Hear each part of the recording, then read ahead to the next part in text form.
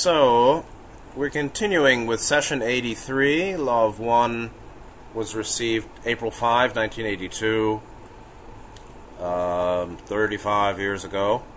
We ended last time at 83.8 after going through a very important teaching from Rod 83.7 about the nature of life review after an incarnation. I mean, what actually is reviewed, and how's it done? What is a life review? Obviously, it's a very common theme in lots of near-death experience, like Howard Storm, and literature. I mean, there are many movies talking about this kind of thing, too. And what is it? Understanding it, I just want to take another pass very quickly, because I could get too lost in the details and the ramifications of this kind of deep answer and take too much time. But understanding life review after death, the after-death life review, has bearing on understanding the purpose of incarnation, what it is that's being reviewed. What are we here for? Why are we, what are the purposes of incarnation that are reviewed after death? So Ra said, 83.7, that the nature of time-space, meaning after death, astral plane, is such that a whole lifetime can be seen as a book or a record, to see whole as a unified, as a whole story. Pages studied, riffled through, and reread, meaning one can go into high detail, as I said last time, like not only my mindset and your mindset in any interaction during the lifetime being reviewed, but also consequences on your mind and my mind and your action and your life and mine after that interaction can also be reviewed. But Ra calls this review, the value of this, quote, review, is more of a testing than a studying. It's not, this is where the limitation of words comes in. It's not just like, let's look at the life and see what happened. It's actually, let's look at the life and review what happened at much deeper levels than we see it now. And by that deeper looking, evaluate how we did on the test. So the value of the life review is that of the testing as opposed to studying. It's not really studying what happened. It's reviewing what happened as the revelation or the revealing of a performance on a test, testing performance. The life as a test being reviewed. The quality, what's being seen is our testing performance, how we did during the life test. And then at the testing, or life review, which reveals what happened in the life, that reveals how well we did. Ra's calling that distillations of all study are made clear. The study is what happened before the lifetime, or the basis of why, the basis of our testing performance. So how we do in our life, what we do in our decisions in our life, have multiple consequences. And those decisions and actions that we take during the life can be seen as a testing performance or performance in a test, life as test. How we did, the quality of the performance, how we did on the test, actually reveals the deeper conditions of mind or development associated with what came before the life and where we are now. And so the distillations of study. So it's a review observing life experience or life activity as testing performance to distill how well we've done, but also where we're at. What distortions were dissolved, which were avoided, which were aggravated. And so Ra is saying that the incarnation could be called a study.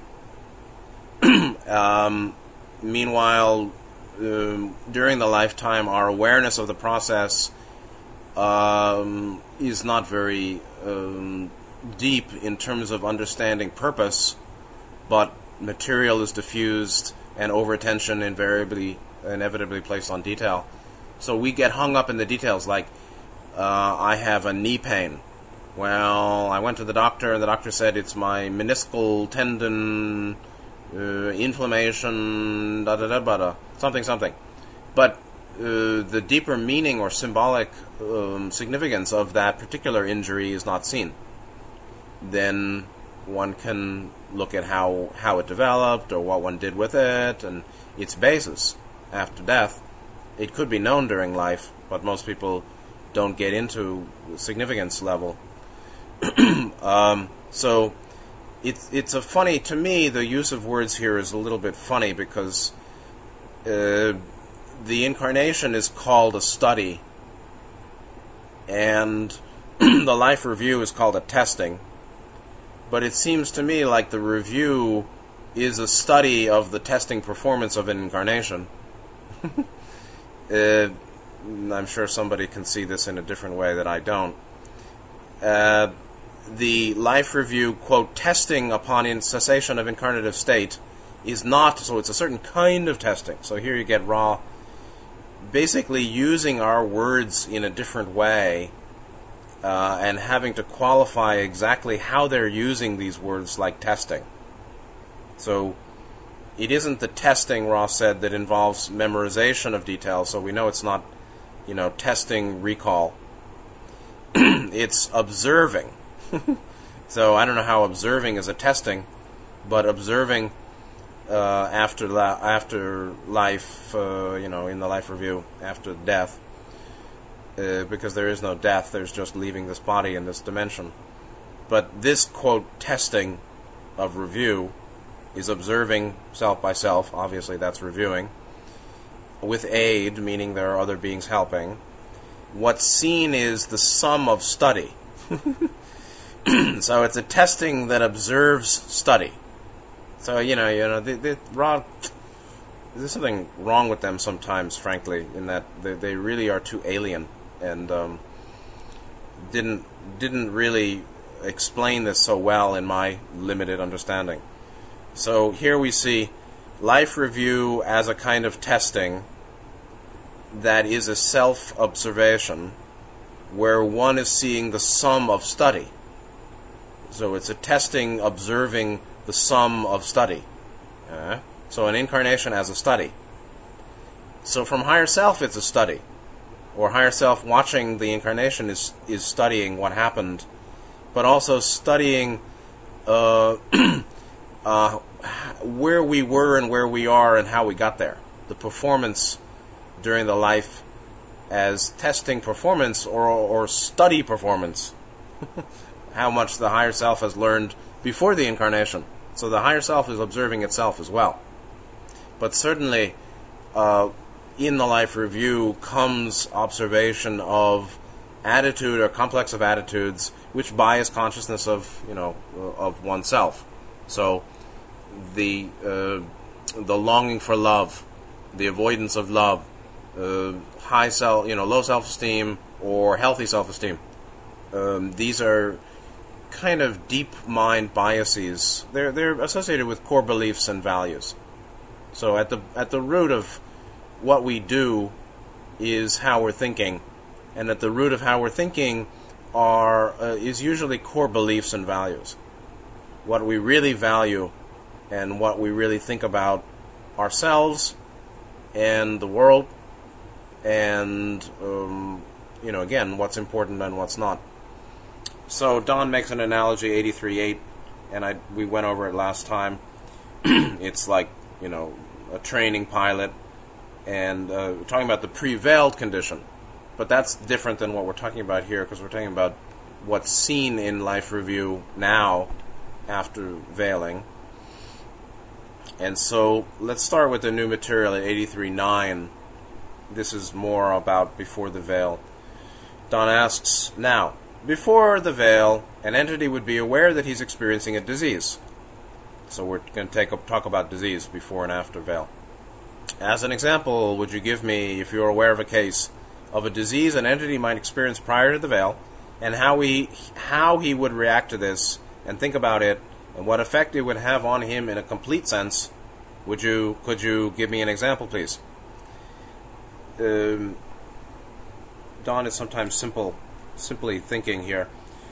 Ross says, inasmuch as the universe is composed of an infinite array of entities, there is also an infinity of response to stimulus. If you will observe your peoples, you will discover greatly variant responses to the same distortion towards disease. Consequently, we cannot answer your query with any hope of making any true statements, since the overgeneralizations required are too capacious. Capacious means spacious, meaning there are too many. Now, Don drops that, but so Don, we can see his own psychology or bias, which may be that a single answer, single answers are even possible. Single causal, identification of a single cause or purpose or reason is even possible, which it really isn't, actually. And so what would an entity before and after the veil experience in terms of disease? Well, it seems to me that there was no disease prior to the veil, like there isn't in 4D positive. In fourth density, there is no disease. There are distortions at levels of mind, spirit, but not body, I believe, from what Ross said. Before the veil, likewise, I think, no disease. But they would die in third density before the veil. And today, obviously, people have countless responses to disease, or any stimulus. So, greatly variant responses to the same distortion towards disease, or greatly variant responses to any stimulus, of course. Infinity of responses to stimulus. And so that's also why it's very, why the question and answer approach is safer, rather than the monologuing in terms of helping others, and why responding to call or waiting to be clear what the person wants, or let the person consciously state what they want or where they're coming from before we rush to help anyone. Certainly rushing to help is not helpful, or often isn't. There are emergent conditions when it is, of course, but people, just because we're clear doesn't mean they're clearly receiving. And just because we think we do, and maybe we do indeed see a person's problem or need, they may be unwilling and unable to see it, and not want to see it even, and not want to address what we feel is true, which may be true that we think they ought to address. So we can get into a lot of trouble not taking into account this infinity of response to stimulus, including people's opinion of us or our seeking to be of help. 8310, Don goes, was there any uniformity or like functions of societies or social organizations prior to the veil? Ross said, this is an interesting comment on 3D social structure. Ross said, the third density is, by its very fiber, a societal one. There are societies wherever there are entities conscious of the self and conscious of other selves, and possessed with intelligence adequate to process information, indicating the benefits of communal blending of energies. The structures of society, before as after veiling, were various. However, the societies before veiling did not depend in any case upon the intentional enslavement of some for the benefit of others, this not being seen to be a possibility when all are seen as one. There was, however, the requisite amount of disharmony to produce various experiments in what you may call governmental or societal structures. So, number one, 3D by its very nature is social, societal. And that's why most people take the crowd to be their teacher, as Heraclitus said. That's why most people are very susceptible to praise and blame, honor and dishonor, fame. Fame means everybody loves me, or lots of people like me, or approve of me. Most people like that. Facebook, Twitter. So lots and lots of people are saying, look at me, look at me. That's the societal nature. They have their own psychodynamic process. But this is a very social condition. More so than animals, even. More than second density. Because there's consciousness of self and other, or other self. Though that's third density, third chakra consciousness, self-consciousness. Animals are just conscious, but not self-conscious. And society can be called communal blending of energies, communalism, collectivity, collectiveness. And before the veil, there were many different kinds of structures or social configurations, like now, too, then, also. Before the veil, particular, because they knew, Ra said, all are seen as one. It's not just seeing, it's knowing. Seeing, feeling, hearing, knowing, and therefore living the reality that all is one. Not just intellectually thinking it sometimes, but moment to moment experientially living it. When that's the case, then the individual won't seek intentional enslavement of others, and social structures won't be formed for the purpose of intentional enslavement of others. Today, as we've been talking about before, with the Dr. Day material of 1969 and the Yuri Bezmenov material to G. Edward Griffin about the demoralization agenda, we see much effort towards intentional enslavement of humanity by its leadership, by establishing and modifying social structures to bring people to the point where they enslave themselves. And that kind of thing wasn't happening before the veil, and doesn't happen, or service to self can't happen to the degree that we live the reality of unity. To the extent that we know all is one, really know it. Naturally, we don't want to hurt anybody, because hurting you is hurting me in real time. It's felt, experienced in real time. So, then, yet there was some disharmony. And so the requisite amount of disharmony to produce experiments in government. So government is the result of disharmony. Yes, indeed. And these here make more disharmony because they're run by STS folks. But that was logoic decree. By logoic design, service to self-oriented 3D souls are allowed to come here to Earth during this 3D cycle.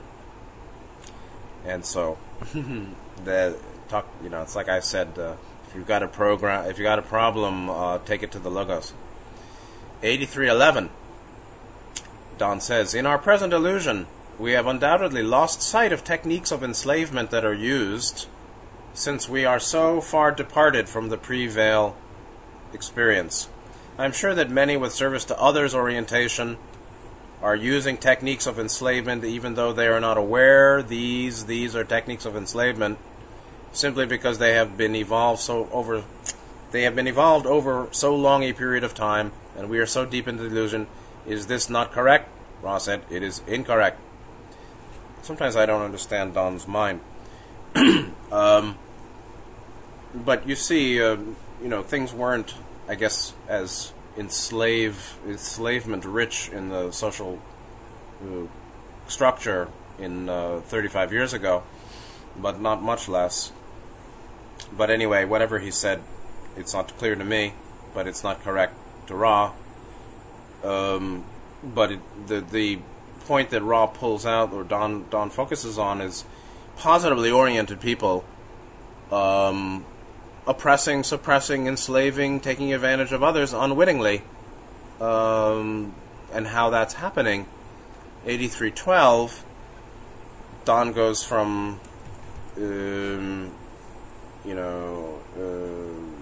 we've lost sight of techniques of enslavement, which doesn't seem right. Then Ross saying, no, that's not quite right, goes to, then you say there are no cases where those who are service to others oriented are using in any way techniques of enslavement that have grown as a result of the evolution of our social structures. Is this what you mean? Ra doesn't mean that either. Ra saying, it was our understanding that your query concerned conditions before the veiling. There was no unconscious slavery, as you call this condition, at that period. At the present space-time, meaning now, the condition of well-meant and unintentional slavery are so numerous that it beggars our ability to enumerate them. The path to hell paved with good intentions. Well-meant, unwitting, unintentional enslavement. It doesn't, enslavement is the full, capstone of the goal of negatives and any kind of manipulation control activity. So we're not just talking about that. We're talking about people taking advantage of each other. I mean, basically, ashila, breaking virtue morality, deliberate lying to get advantage or to prevent some harm to self, in the way of taking advantage for gain of self over another, harsh speech, malicious speech intended to damage and take down other, stealing and taking what's not given, fraudulent transaction, which is very common. It's the basis of the financial system today.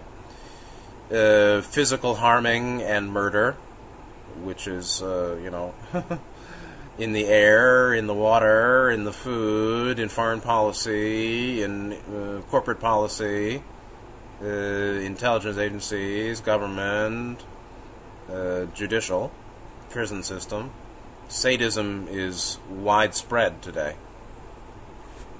But Ra's talking about goodly people, or Don, was talking about service to others oriented, positively oriented people, unwittingly enslaving or oppressing or dominating or seeking to control others. And Ross said, yes, before the veil, this unconscious slavery or unintended slavery or unintended manipulation control didn't happen because there was no veil. So people saw things clearly. They saw their own intentions clearly. They weren't conflicted, psychologically conflicted. Didn't happen. Therefore, no disease. But now, Ra seems to say that it's massive condition of well-meant unintentional slavery.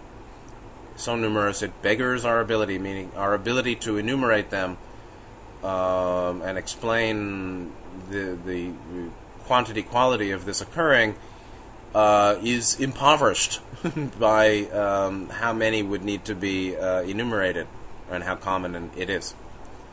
And so that's unintended harming, controlling, manipulating. It happens all the time. All the time. And the antidote is morality, Panchashila. Try to reflect what harmlessness or ahimsa means. What is harmlessness? Do you care?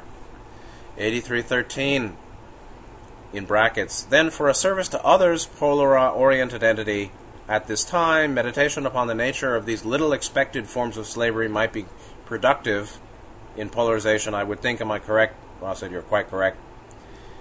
You see, yeah, anyway. So he's really saying, for a person who's positively oriented, meditation upon the nature of these little expected forms of slavery, I would rather call them unconscious, unintended, unrecognized forms of manipulation, control, oppression, taking advantage of other. Unintended, unwitting, unconscious, unrecognized harm done to other and self. Yes, meditation upon this would be very helpful. Don goes on. I would say that a very high percentage of the laws and restrictions within what we call our legal system are of a nature of enslavement, of which I just spoke. Would you agree with this? And I totally agree. Ra, being very careful and having a bigger view, explains in some way the history of law, the historical basis of law formation, the formation of law. So 83:14, Ra says, "It is a necessary balance to the intention of law, which is to protect, that the result would encompass an equal distortion towards imprisonment. Therefore, we may say that your supposition is correct," meaning, yes, our legal system is of a nature of enslavement, or high percentage of laws and restrictions, or the laws of the legal system are associated with manipulation, control, restriction. Here we're not talking about necessarily taking advantage of, but binding and anti-liberty, against free human liberty. It seems to me that laws should be made for a fine balance between protection and liberty. Protecting everyone from harm or injustice, and also preserving and protecting their freedom as maximally and greatly as possible. So maximal protection of individual freedom, and wise, careful protection of all from harm. Now that may be similar to what Ra says is the necessary balance to the intention, necessary balance in the intentions of law to protect, and then this equal distortion towards imprisonment. Therefore, he says your supposition is correct, that yes, there's a high percentage of these laws that are enslaving, sort of. Ra goes on, "This is not to denigrate those who, in green and blue ray energies, sought to free a peaceable people from the bonds of chaos, but only to point out the inevitable consequences of codification of response, which does not recognize the uniqueness of each and every situation within your experience." And this is, Ra has the historical sweep available in real time, and refers, I think, here to a needed recognition of some of the originators of law, like Manu, the lawgiver, and maybe even the Mosaic Code, Moses, another lawgiver, and whatever there was, some 1,200 years ago, there was some English law. I forgot the name of it, but something with an M, I think. But some of the Magna Carta, some of the some historical lawmaking has been essential for as a foundation for civilization. Absolutely. I mean, the Mosaic Code, not too bad, but nobody follows it, obviously. Even the people who should be don't. They love the fruit, but not the tree. And so,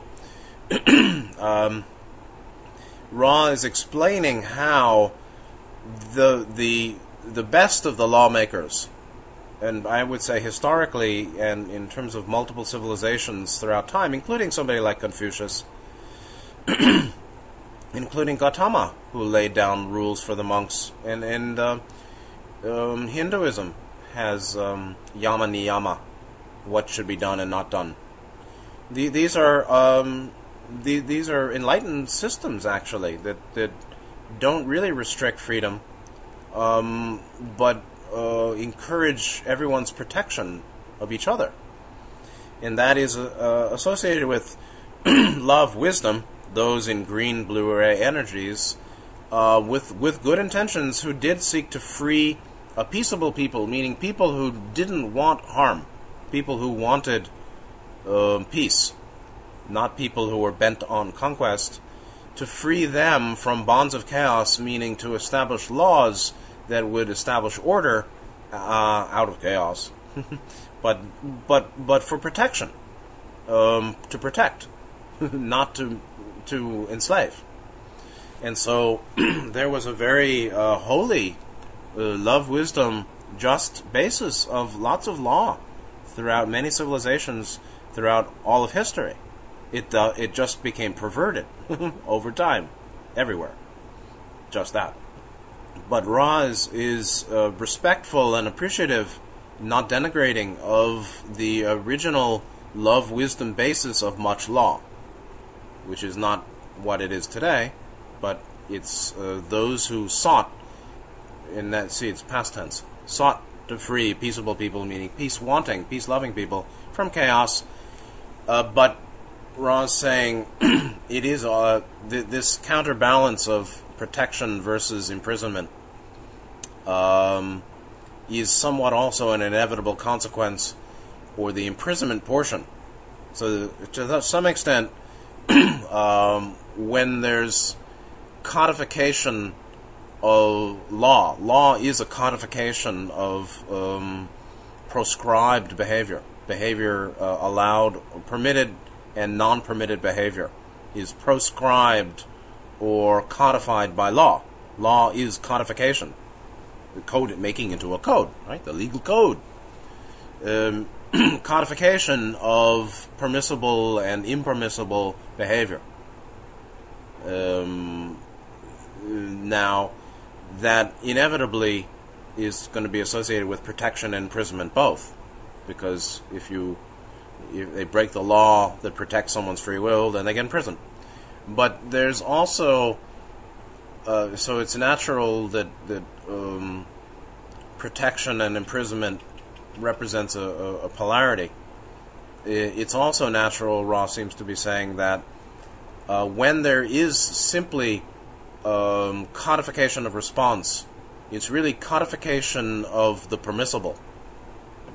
It's really codification, meaning putting to a code, thou shalt not steal.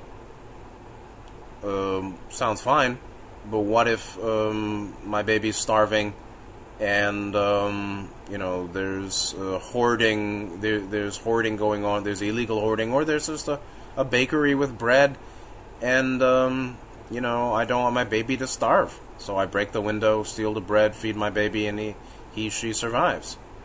Should the person go to jail for that?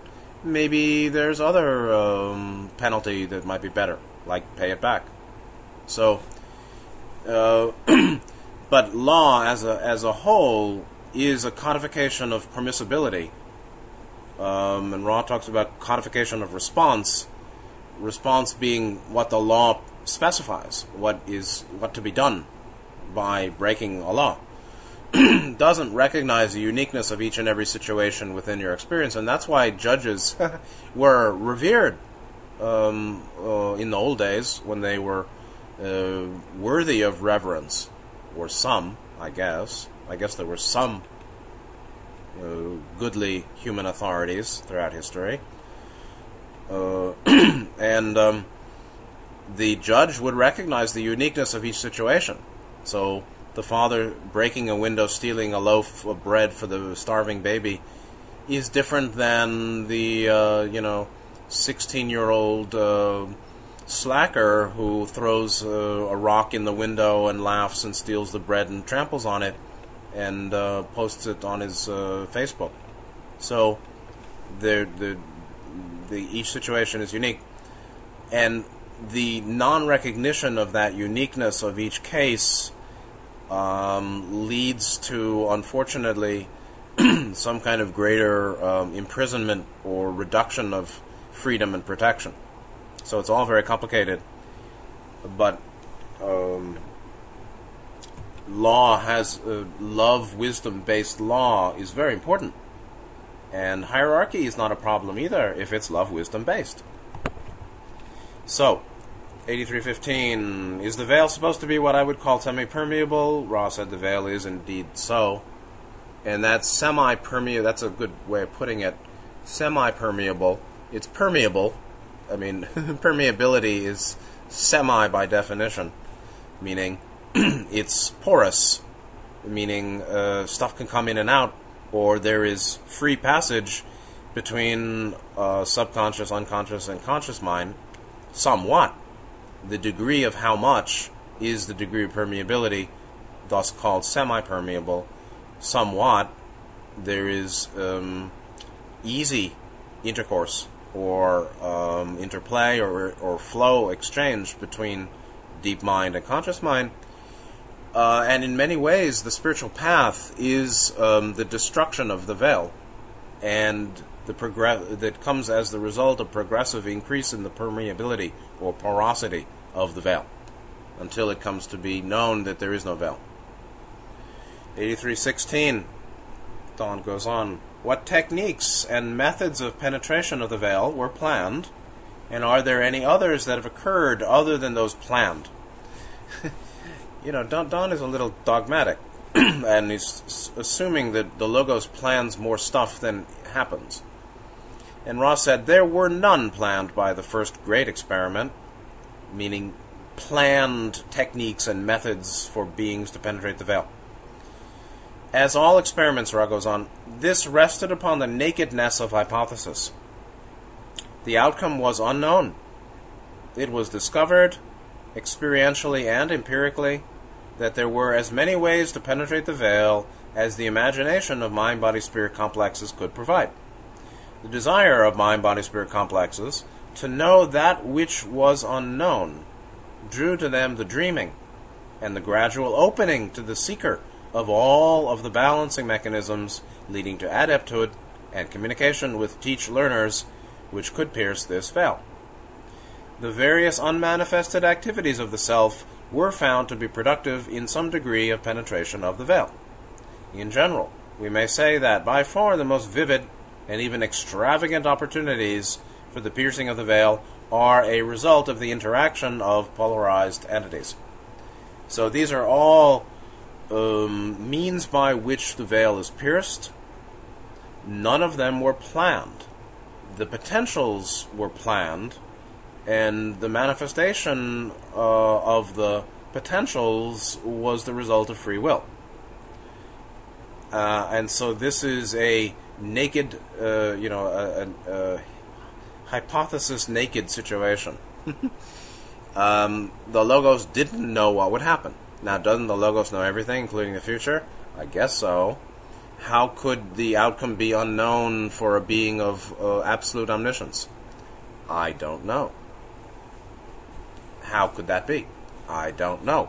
Ra said it wasn't. Ra said in late 6th density the outcome was unknown. I think that in 8th density they'll have a different answer. I would imagine the answer is the outcome was simultaneously both unknown and fully known. I would say that's closer to what the Logos would say, or an 8th density teacher would say. The outcome was both unknown and fully known. And the merger of that was a naked hypothesis, meaning it wasn't all planned out what would happen and what to do with what happened. So the methods or techniques of penetrating the veil weren't planned by the first great experiment. Now maybe that means the early in the veiling, or the veiling as a first great experiment. But in the beginning of the veiling, obviously, there was some unknowability of the result. And then the Logoi discovered by experience and by facts on the ground that there were many ways to penetrate the veil, based on all the ways that 3D beings would seek to help themselves know, and this the imagination of mind body spirit complexes providing the various many ways to penetrate the veil. It's not quite the imagination, although I guess you can say that everything arises out of imagination. Meaning, how did the phenomenon of dreaming come to be? How did the phenomenon of meditation come to be? That's what Ra means by unmanifested activities of self. Is really solitary contemplation, meditation, I think.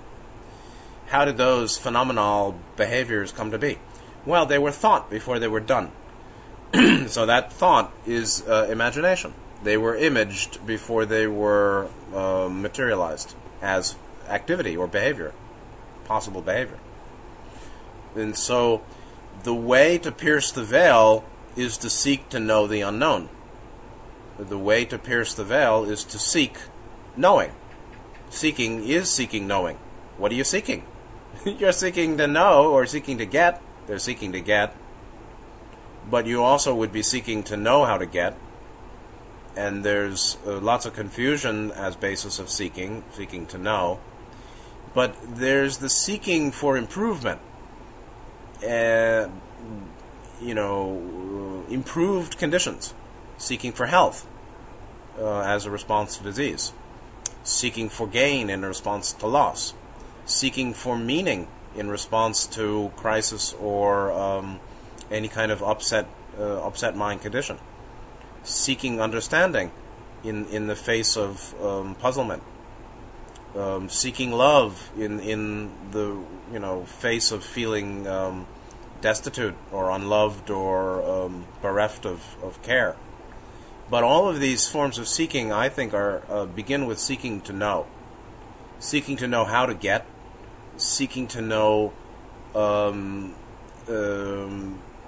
as a means of removing confusion.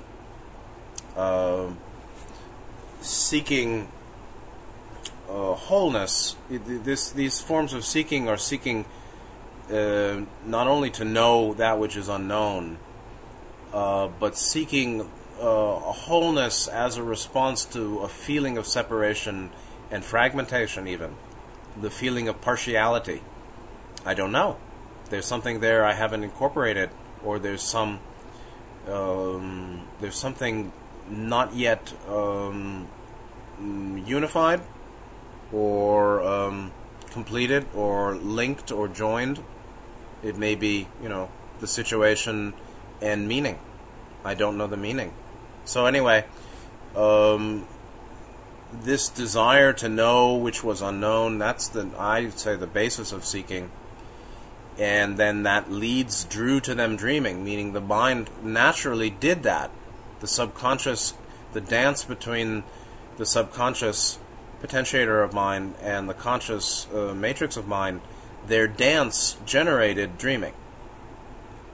And then their dance interplay, led by a conscious mind matrix seeking to know the unknown, recognizing there is an unknown, recognizing there's value, or acknowledging value to seeking to know the unknown, and then making efforts or staying with that desire, led to all these different balancing mechanisms, also leading to adepthood, meaning healing and balance, the cycle of healing that I've talked about, and the balancing of green-blue, and balancing polarity, internalizing the polarity of your dimension, Ra said. And then also communication with teach-learners, meaning out-of-body study and the interplay in ashrams and things like that, and inspiration.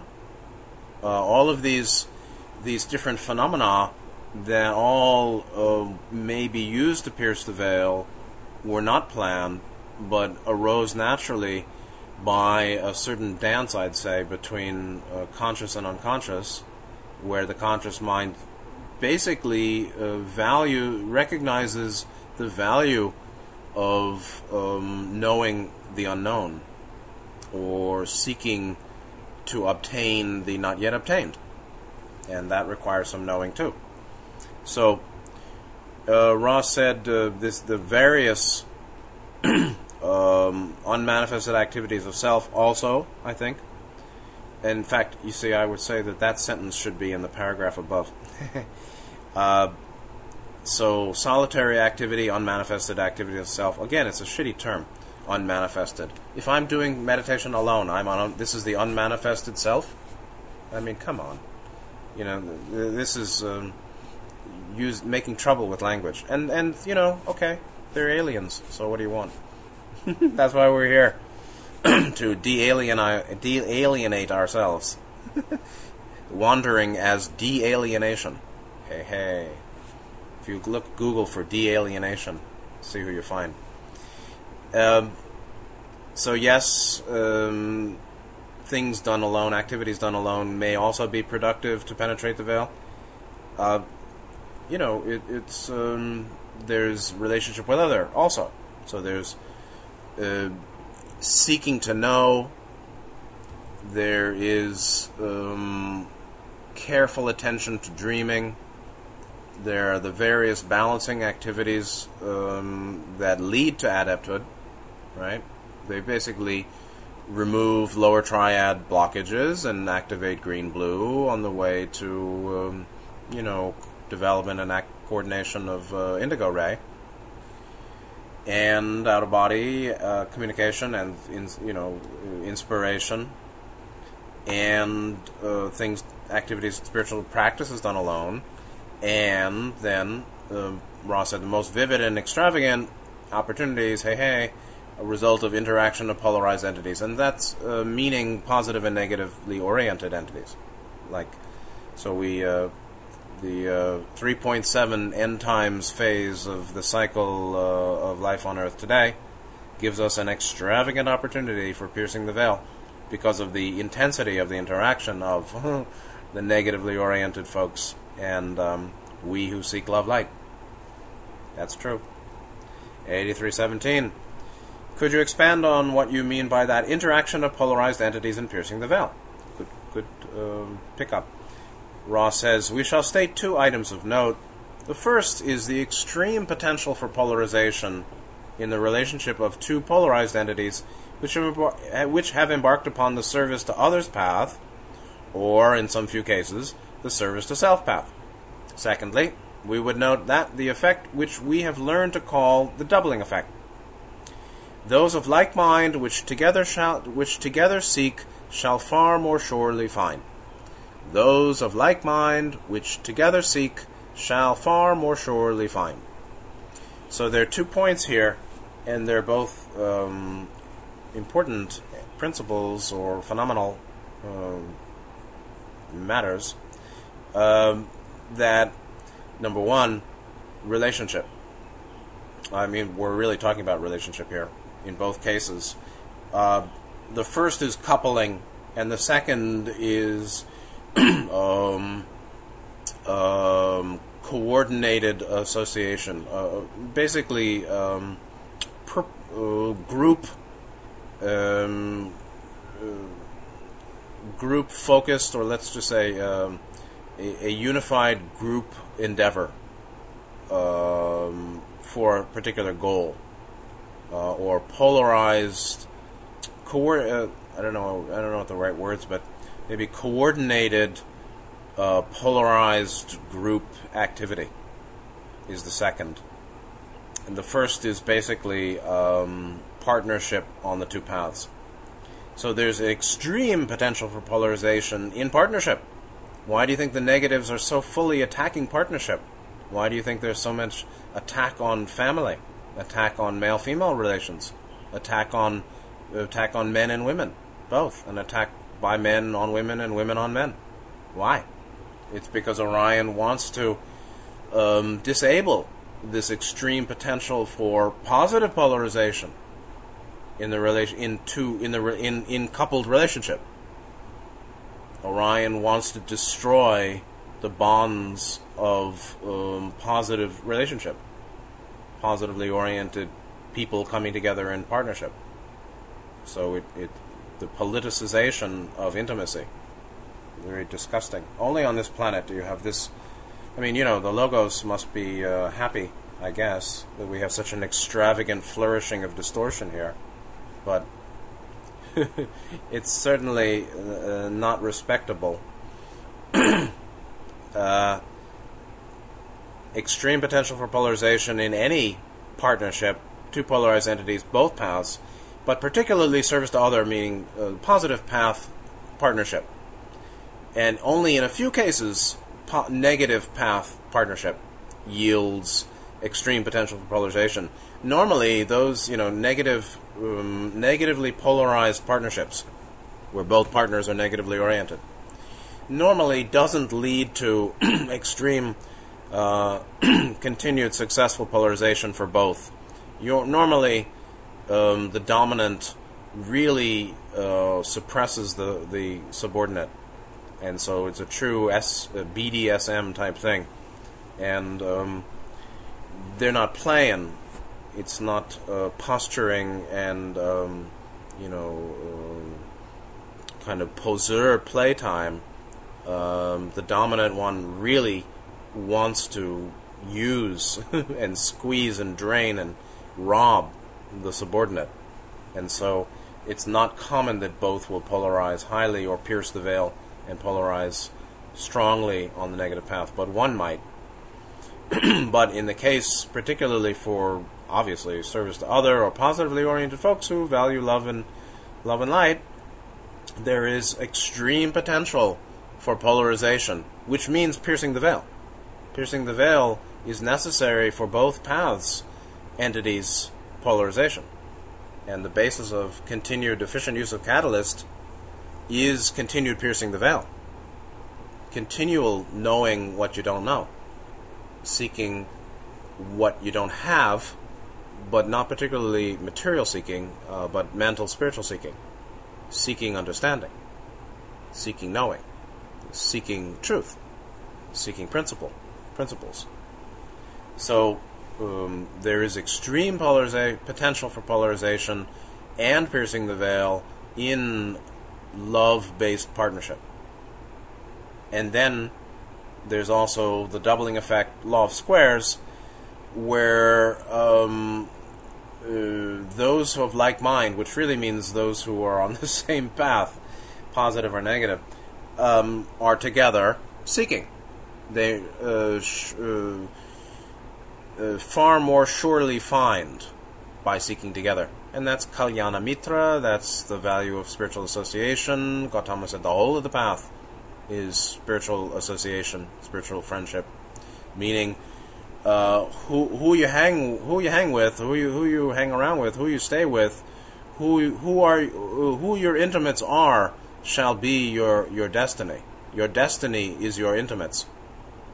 The consciousness and orientation and and qualities of seeking of your intimates, meaning your close associates, who you're close with, shall be your destiny, generally, because you go with them and they go with you, and it either goes down or goes up, or helps you go up or takes it down further.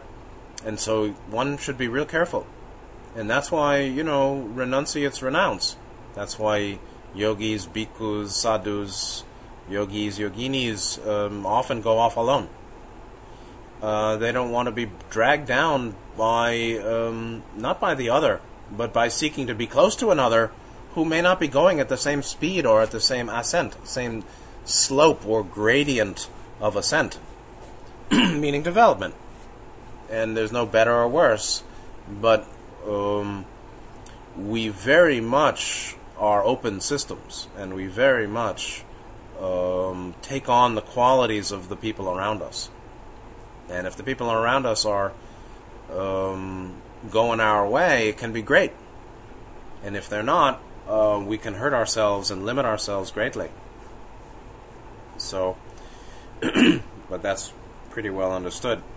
8318, getting close to the end. Yes, we will have 3 classes on session 83. It might be the next one may be the last one, because after that we get into tarot a little bit. 8318, Don says, specifically, by what process would in the first case, when 2 polarized entities would attempt to penetrate the veil, whether they be positively or negatively oriented, specifically, by what technique would they penetrate the veil? I don't know if there's one single technique, but there may be a principle that was originally used or something. The universe is less structured and top-down ordered than he might thought, than some people think. So I'm not sure there was, the God doesn't command and demand as much as we think or may feel comfortable imagining it, him, her doing. Anyway, Ra 8318 says, the penetration of the veil may be seen to begin to have its roots in the gestation of green ray activity. that all compassionate love which demands no return. If this path is followed, the higher energy centers shall be activated and crystallized until the adept is born. Within the adept is the potential for dismantling the veil to a greater or lesser extent, that all may be seen again as one. The other self is primary catalyst in this particular path to the piercing of the veil, if you would call it that. You see, the veil is really not real. It's not substantially real. It's mayic. It's illusory. It's experientially quite real, but it's not substantial. Like self or aham, ego, is experientially real. Sure. Me, is a big ego. Experientially real, but metaphysically empty or essentially insubstantial. And that's why Ra even says, piercing of the veil, if you would call it that, knowing that there really isn't a thing there, but it's a chimera. It's a mirage. But the mirage persists for as long as the higher centers are not activated. So as the higher centers are activated, the mist, like a fog actually, the fog dissipates. And it's seen as having been insubstantial essentially from the start, but believed in and operative and experientially real. So, then, how is it that veil is pierced? Well, we got to understand seven chakra activity, right? Talking about a veil is a qualitative way of talking about, development of mind-body-spirit complex. Mind-body-spirit complex itself is a qualitative or pretty, poetic, conceptual way of talking about seven chakra activity. Seven chakra activity is also a poetic way of talking about logoic vibratory harmonics, or harmonics of light. It's actually harmonics of light intelligent energy itself. The seven goes to the two, on the way to the one. Not only the 7 to 3 to 1, but also 7 goes back to the 2 to the 1. Actually, the 3 is the 2. Oh, the 3 really is the 2. 3 is 2. That's a big secret. The roots of the penetration of veil in terms of principle is gestation or birth or development of green reactivity, love.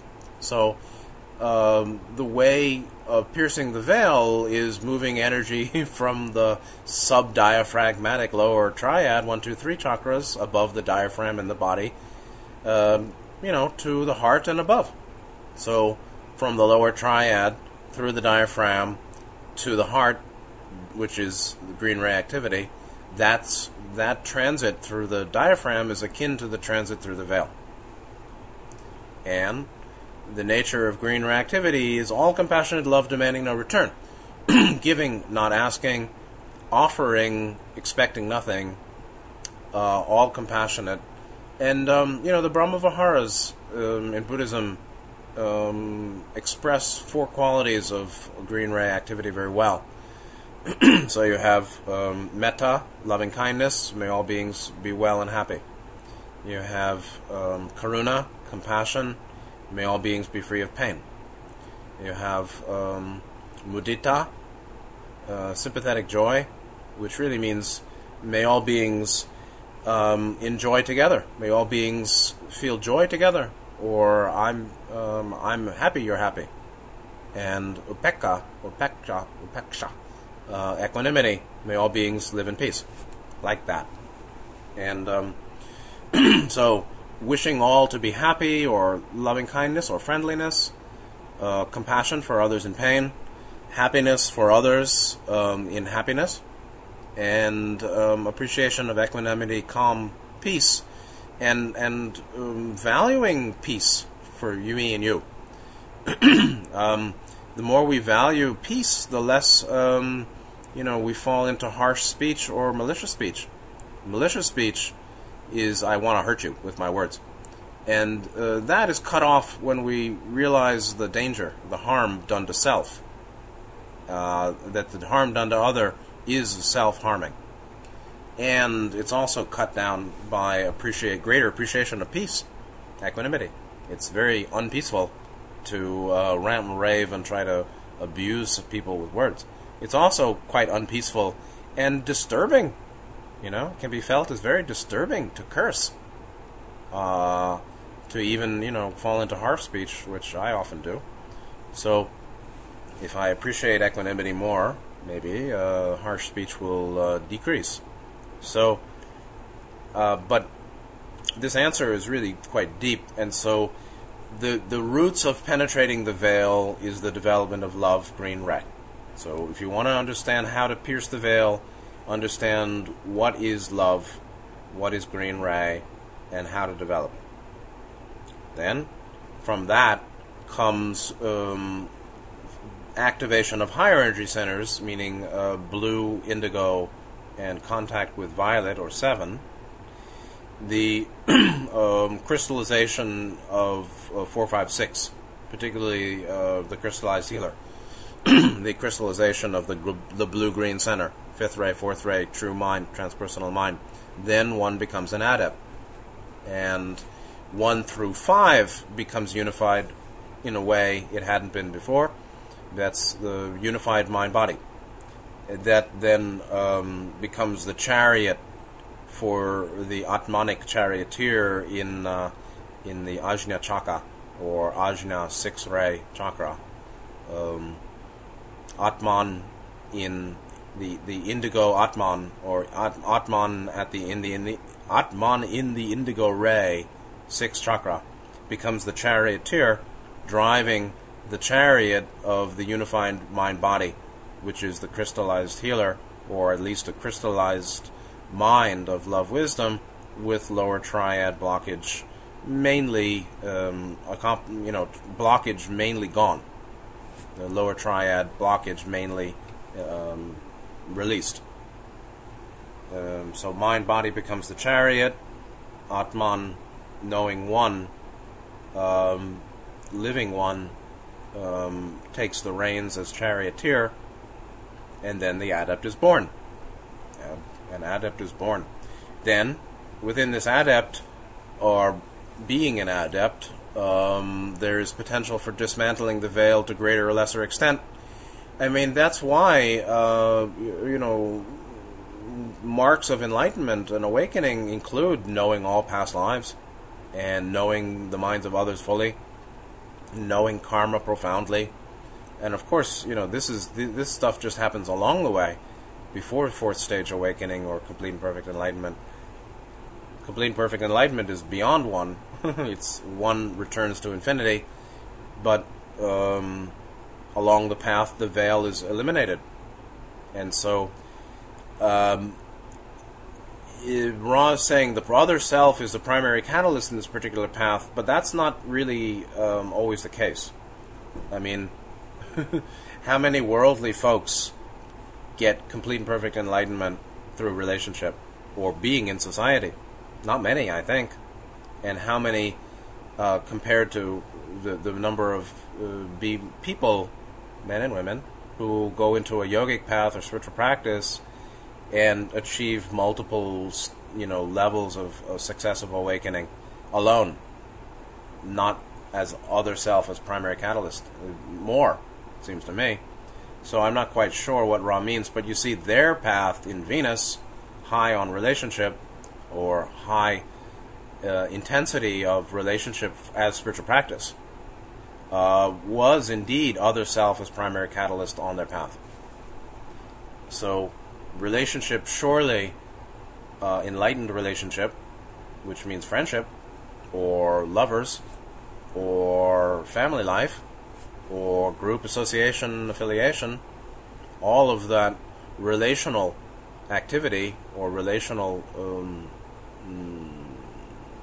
life experience catalyst can be used to pierce the veil, but pierce the veil really is just another way of saying lower chakra blockage released, blue-green center, love, wisdom, high development, crystallization, balance, and increasing realization of unity and true being. 6-7. So, the path is the increasing piercing of the veil. Piercing of the veil equals continued polarization on the path. So, next time we're going to start at 83:19, and we're still unveiling the veiling process, talking about how it was before, and Ra talks a little bit about Tarot, the complexification, or making complex the mind-body-spirit system. And that'll pull us out through the whole session, discussing the veil. And the way Catalyst is approached, rightly, skillfully on the positive path, particularly now here under the veil, with this experience of veil. So, I hope it was useful. It was really quite deep. Thank you very much. I hope you're well. Take good care of yourself, and see you next week. Good night.